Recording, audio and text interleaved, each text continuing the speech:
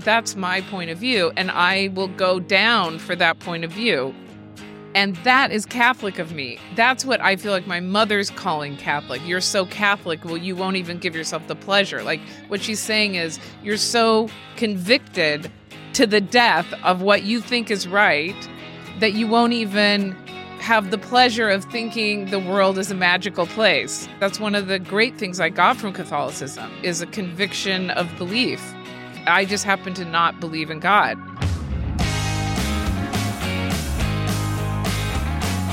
Welcome to Ye Gods. I'm Scott Carter. My guest today, Julia Sweeney, is a source of delight to me.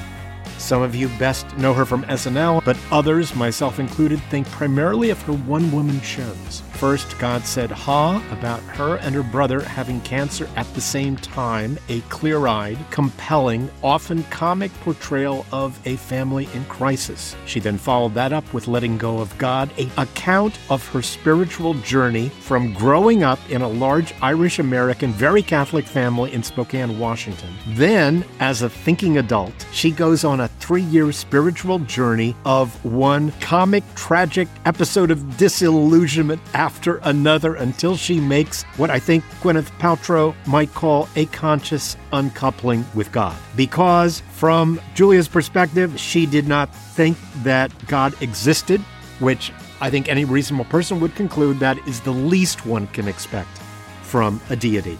Her fans will be happy to know that there is a filmed but yet to be released third solo show, Older and Wider, and it is a pleasure to talk to you, Julia Sweeney. How are you today?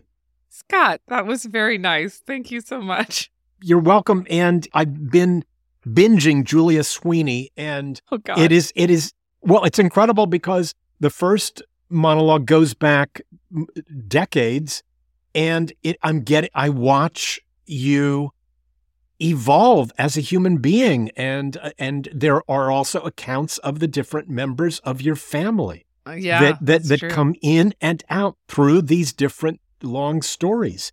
So first I want to establish, are you religiously pretty much where we last saw you at the end of Letting Go of God, that is, God's sort of like the ex, you're not mad at him, but you can still be friends, but it can never be what you once had growing up? I guess you could say it like that. Although, I mean, I just so don't believe in God. To me, it's just such a figment of my imagination. It's like a pretend friend that you'd have as a child. Like, the closest I would say is that I do think the concept of God as I defined it is a useful tool. So, like, sometimes I say to myself, what would God want me to do? And when I say God, I mean this character that I created with the help of the Catholic Church and everything I read, who cares about you in the best way or knows everything or whatever it is. And it's kind of as a way to get into your, I guess you'd call your wiser, higher self. It's a useful tool to say, what would God want me to do in this moment? I would say sometimes I call on that just as an experiment. That's probably as close as I get to being religious. And so when you're calling on the God character that you don't believe exists, is it clarifying to you when you do offer this? It's either a prayer or a meditation, but you're offering something out. Do you feel you're getting clarity back? Yeah, sometimes. Any more than if you didn't specifically focus on what would God want me to do? No, I would say it's less and less useful. I can say, what's your best self say about this situation? I mean, like, the thing about God is it's imbued with all this knowing of what the future is going to hold, or knowing what's in the hearts of people that we can't possibly know what's in their hearts, or understanding the machinations of the past in ways that I couldn't possibly understand. All those things that you would attribute to a God, an all-knowing God, right? And so sometimes I just think it's useful to imagine that idea and ask how I would have asked in the past, what should I do here, God? And I'm just trying to think, because I feel like I did that recently about something. Oh, because I'm in a frustrating situation about releasing this film of the last show. It seems like it's going to be working out. It's so boring. You can't believe it. But there have been these really difficult moments with it. of not knowing what move to make, which has caused like sleepless nights. And then I did try to think, what would God say? And then I thought, God doesn't know because God doesn't know because there is no God. Okay. So, but I feel like I did it and it was helpful, but I can't remember exactly. I feel like I want God to have a good moment here, but I just actually can't think of one. God has plenty of defenders. You need not feel the burden of being his or their advocate. I feel like I'm defensive of God in a certain way that I am really defensive of God in that I think if there were a God, or if there is a God, that God would not care at all if people believed in him or her or whatever, or had, like, I wouldn't respect any God who required somebody to believe in the God. I mean, I feel like to me, that's the telltale sign there is no God. It's just about a hierarchy display of power. Like, why would God care if I believed in him or not? And I do feel like defending the imaginary God in that way, like God doesn't care if you believe in him or not. God doesn't care because there is no God in me. But even if there was a God, why would he care? Why would he care that you acknowledged him or believed in him? Why would that be important? Wouldn't it be just important that you're a good person? I mean, I guess if you're imagining a God that wants people to be good people, why wouldn't he just care that you're a good person? And the best way to be a good person, like somebody who does good for their fellow humans and doesn't believe in God, is such a superior person than somebody who does believe in God and then does good things. And that to me is so obvious that even if there was a God, I would think he would like the people who didn't believe in him the most. And the notion of the needy God. Yeah. That needs to be worshipped 24 hours, 24/7. It posits a pure God. Yeah. Who is not quite convinced of his own omnipresence or omnipotence in a way that if it were a true God, you would think that God would be very secure in the knowledge that, I mean, the same God that would say, I am that I am, might be a God that would also be secure enough not to be needing people to be paying lip service. It's like that, like those initial cabinet meetings where Trump had everyone go around the circle of the table and not talk about how they were honored to be serving the American public in this very important role, but simply talk about how honored they were that President Trump had chosen them. Well, I have a theory about that. Okay. That Trump was such a great way to watch our primate behavior in action. I think it's not, of course, I don't think there is a God, but I think it's all performative, not even for the top dog, the top God. It's performative for each other. You're showing the obedience of each other to each other. And that, to me, is the signaling that's most important. That's what Trump wanted. Well, first of all, Trump is a crazy narcissist who needs people to compliment him. But I don't think it functions for that purpose. I think it functions to show other people that you've made these people submissive to the point where they are required to say certain things. So at a church, it would be certain prayers or certain, God, you are the mightiest. It's really, it's not about God needing to hear it. It's about you signaling to your fellow people that you are part of this group that all is putting this one idea above all else. And that's what's important about it. To continue this, your line of thinking, it's even in the Ten Commandments. I'm a jealous God. Yeah. Let me own up. Yeah. It's the John Lennon song. I'm a jealous guy. I'm a jealous God. I never meant to hurt you. I'm just a jealous God. What interests me at the end of letting go of God, when you talk about your breaking up with him, first of all, you are very gentle. You are very gentle and very I was considerate. gentle in all my breakups, I have to say. Even with my ex-husband, I went and rented him an apartment before I came back and said, it's over between us and I'm going to escort you to your new home. I have not had that in a relationship, but I have, as an employer, found somebody I was about to fire a new job. Yeah. So that when I fired them, the end of the firing exercise was my handing them a name and a telephone number and saying, call them, you will have a job this afternoon. But in this gentle breakup, you say something like, it's really because I take you so seriously that I can't bring myself to believe in you. Yeah. I find that in so few words, you have contained a universe of contradictions, but a unified contradiction. Well, I don't know what's this is the thing. I take it seriously. Like, people throw the word God around. I take it seriously. I'm sure there's other areas where I use words that I don't take that seriously. You know, I don't know. Right now, I would say the word diet. Does it mean what you eat in a day? Does it mean trying to eat a different way? You know, like, we all have areas of expertise where words matter a lot. And then there's other areas where we might not be experts and we throw around words like everybody else does. And I just feel like when it comes to religion, I take it seriously. So when you say God, I want to know, how do you find God? In what way do you believe in God? What is your conception of the universe?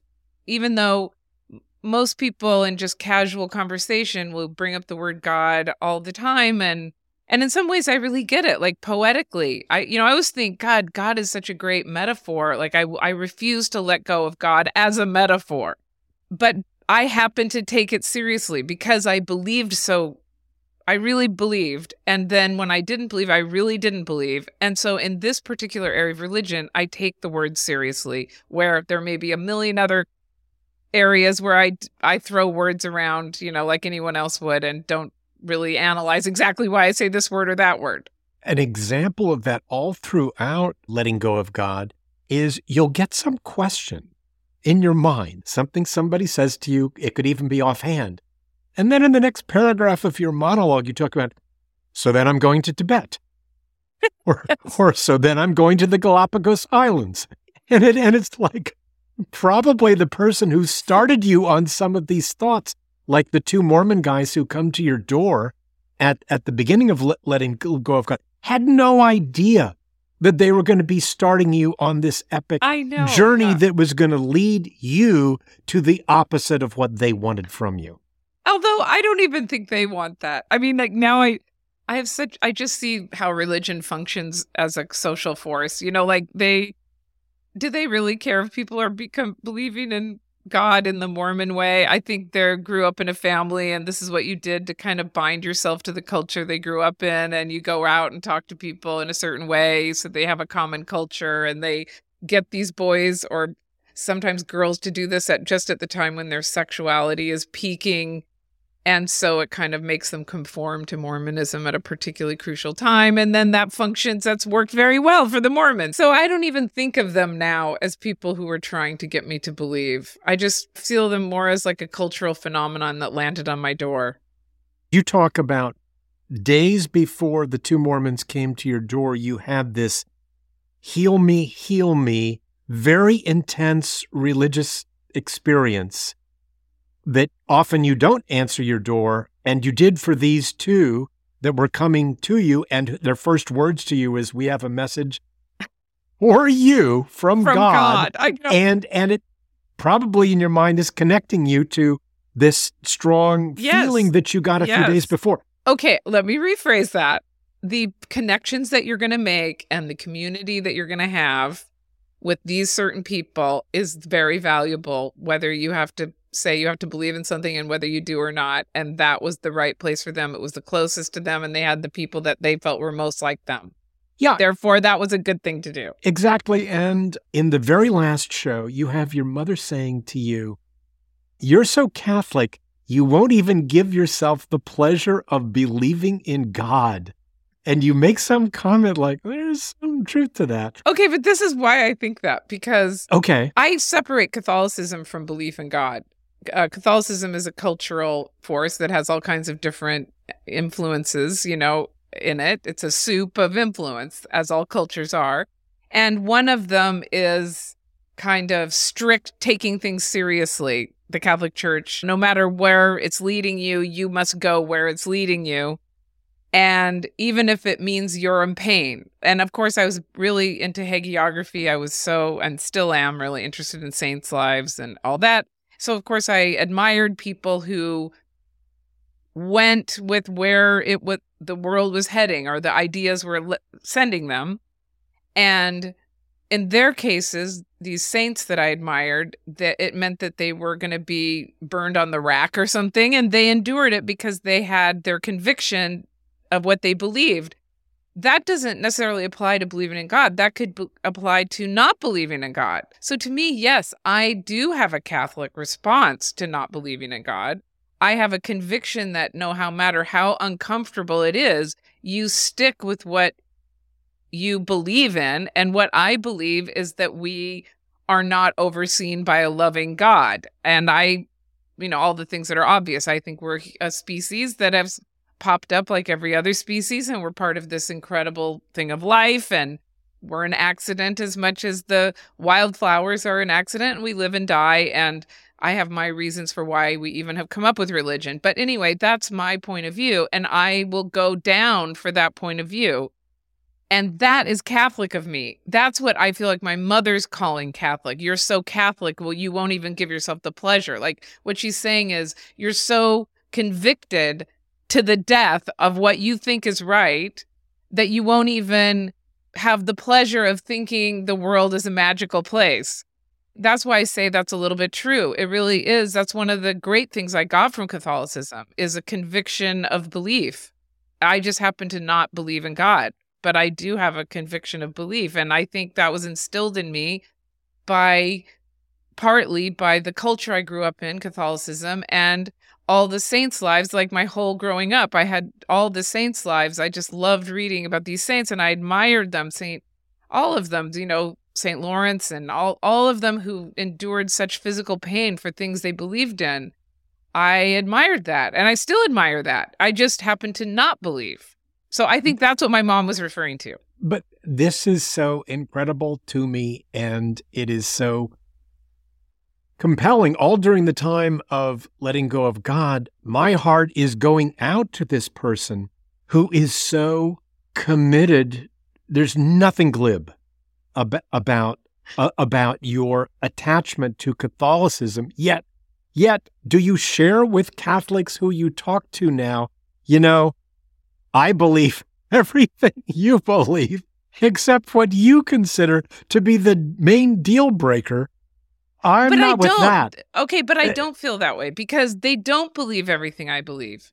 I mean, the Catholics that I talk to now, first of all, there's a lot of Catholics I interact with who are great. I have a Monsignor in the Vatican, and we text each other. Like, I have people that I admire. They're mostly incredibly liberal, but the people I interact with a lot are the right-wing Catholics, it's a hobby of mine to follow these people and harass them. And when you say we harass, do not believe the same things. And I would say we do not believe the same things as even the liberal priests, even though I admire them because I think they have a faith and they've interpreted their faith in a way that makes the world a better place. And to me, I don't care what you believe if that's true. It's like if your belief in God is keeping you from murdering people, if your belief in God is helping you be kinder to others, who am I to say I don't want you to believe? But I find that most of it is horrible. It's about loyalty and authority and adherence to authority and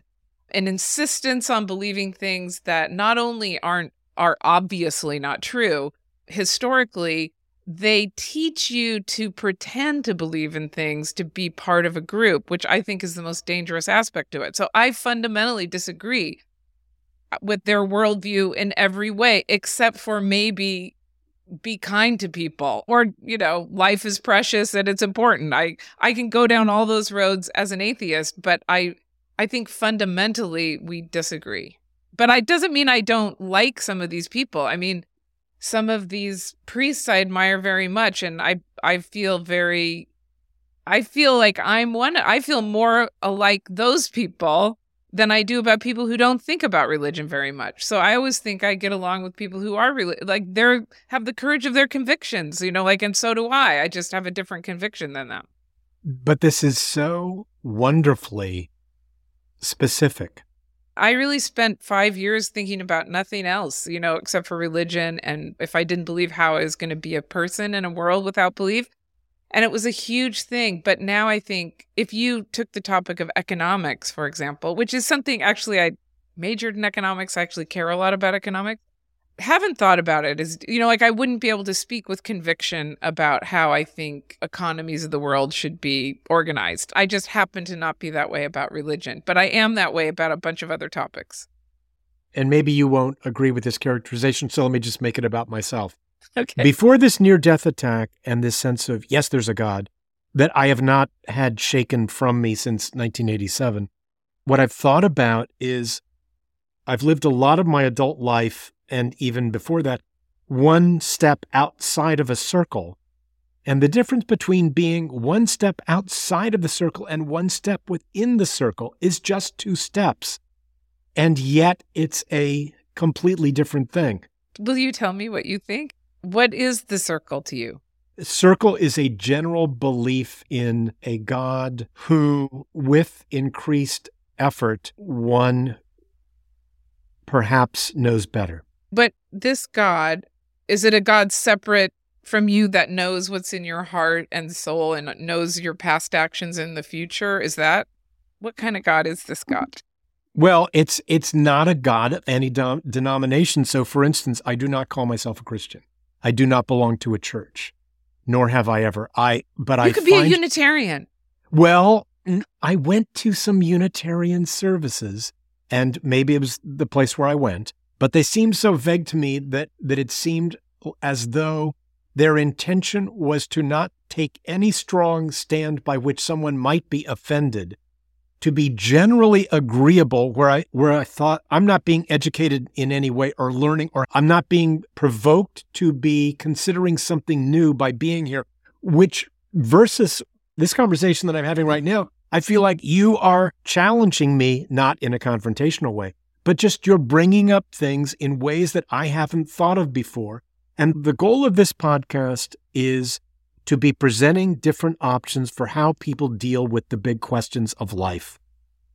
So let me just mention a few things that are in your different monologues that intrigue me. One of them is you talk about Pascal's wager.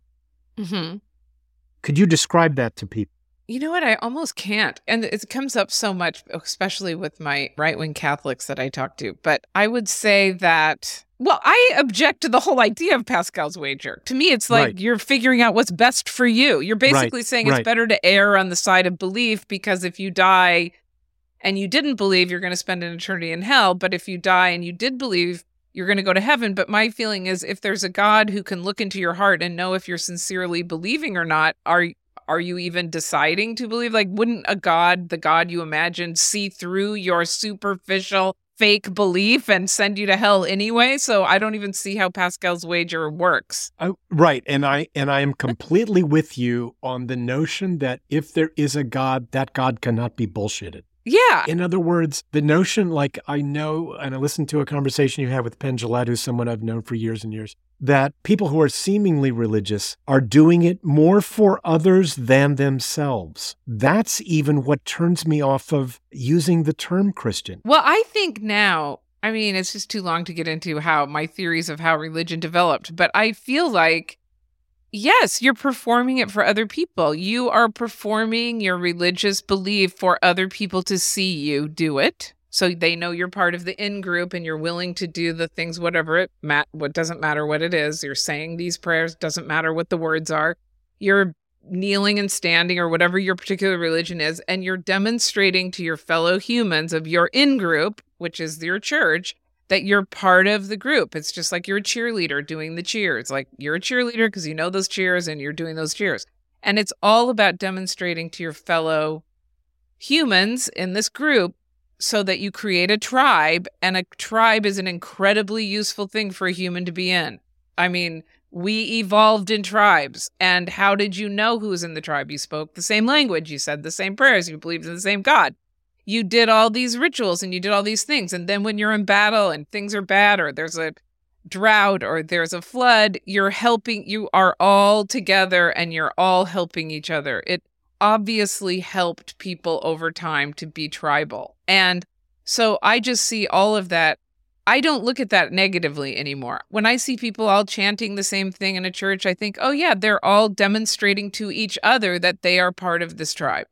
I feel the opposite in that, but I'm delighted to. I am delighted to listen to you talk, and also you're sparking some notions in me where I feel like, oh, that's not my.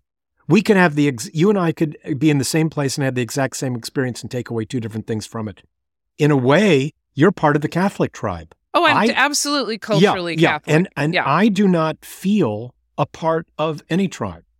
I don't feel a part. In fact, when I would go to church, I would usually go by myself, sit in a pew, not near anyone, which is not hard to find a remote seat in most churches these days. I am alone there, and I'm kind of absorbing things, or I'm talking to some people, or I'm listening to some things, but I feel very much I don't have the tribal connection.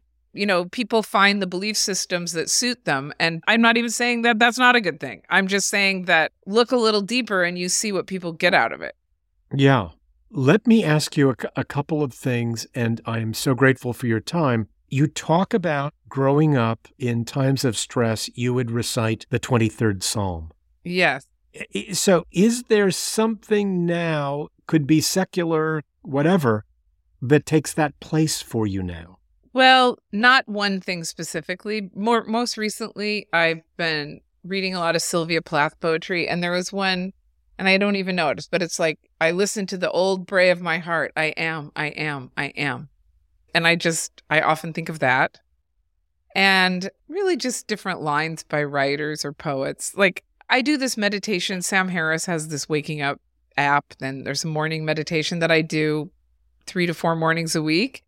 And it's only 10 minutes, but he is, in some ways, it's so annoying how much he's just focused on this one aspect of thinking about meditation that sometimes it's irritating to me, but it's all about trying to look for the one who's looking, like that idea. So you're closing your eyes, there's still a visual field even behind your closed eyes. And then you try to, at the snap of his fingers, turn the camera around and look at the one who's looking. And the point is that there is no one looking. I mean, there's just a field of consciousness where certain sensations and ideas and physical sensations and the sense of a body are coming up into consciousness, and that's all part of one field. And even though it irritates me to no end how much he's hammering that relentlessly in every meditation, it has helped me feel calm at other times. Like when I had recently, because of my film, it's just boring to get into, but like how it's going to be released and bleh, I felt incredibly at wit's end and upset, and I can feel myself wanting to go into a blame spiral of myself and the universe and everybody around. I can feel it. I can feel the churn. And I do use this idea that you're just a consciousness that is having sensations coming to you. Right now, you're being bombarded with thoughts about this difficult situation with your career. But those are just thoughts. And there's also the wind on your face and the beat of your heart and the sensation of having a body and a head and looking out. And I understand that that's kind of fake and made for me to feel. And I also understand that it's real also. And that has helped me a lot, I would say, recently. His, practicing that kind of it's really getting out of yourself, and your thoughts. Here's the last thing I want to ask you about is, I want you to imagine you wake up tomorrow morning and you have been appointed by it's first time everyone in the world has agreed on one thing. Everyone wants you to be the benevolent dictator of the earth for one day, and you only have one ceremonial duty, which is to tell them all one work of art. It can be a movie or a play or a book or a song or a painting or a sculpture or anything that has spoken so much to you that you think if everybody else in the world heard this or read it or watched it or experienced it, it would make the world a better place. Okay, I have it. But it's my answer for this second, and in an hour it would be a different answer. Okay. Tokyo Story by Yasuhiro Ozu. Ozu's my favorite director, and he's a very Buddhist-minded director who made movies between 1920 and 1960 when he died. And they're family movies, but they're really about life. And Tokyo Story is really, it's actually not my favorite of his movies, but it's the most profound about a worldview. And it's about these parents who are older, in their 60s, and they go to visit some of their children in the big city, and their children are all awful. They don't appreciate them. They don't want them around. And they kind of end up wandering around Tokyo and going home, and various things happen. And it's just, and there's a great line in it where Setsuko Hara, who's one of the stars of it, and she's a wonderful Japanese star, she's with the good daughter of this family of many children. And the daughter says, "Life is disappointing, isn't it?" And Setsuko Hara says, yes, it is. And I think, and now that seems like a negative thing, but there's something that is really, yes, life is disappointing, but we're all here trying to get by. We're going to get through it. And there's moments in that film where just watching the train go by is the best thing that you can do. It's just, I'm not very good at articulating why it's so profound to me, but to me, that's the movie I wish everyone would see and understand how beautiful it is. Well, you are very good at articulating this. And I would also say that in your answer right now, the smile that you always have on your face and everything that you are generally describing in your monologues, so I've been absorbing about 6 hours of Julia Sweeney this week. And even when you're describing the greatest heartache and disappointment, there is a joy that you bring. Isn't life incredible? But I actually don't think that's me, because I actually was just explaining it's you right now. It's an accident of my genetics. I'm a very ebullient, positive person. It really has nothing to do with any good qualities of me. It's just something I happen to inherit. I mean, I'm an optimistic person, maybe to a fault, and it makes me pleasant to be around, I guess, mostly, except when I'm irritated, obviously. But I think that's just an accident of personality. Like I'm around people who have very disgruntled personalities. I don't think it's in their control. I think they're just that way. And I think I'm just my way. It's just in that way, I was lucky.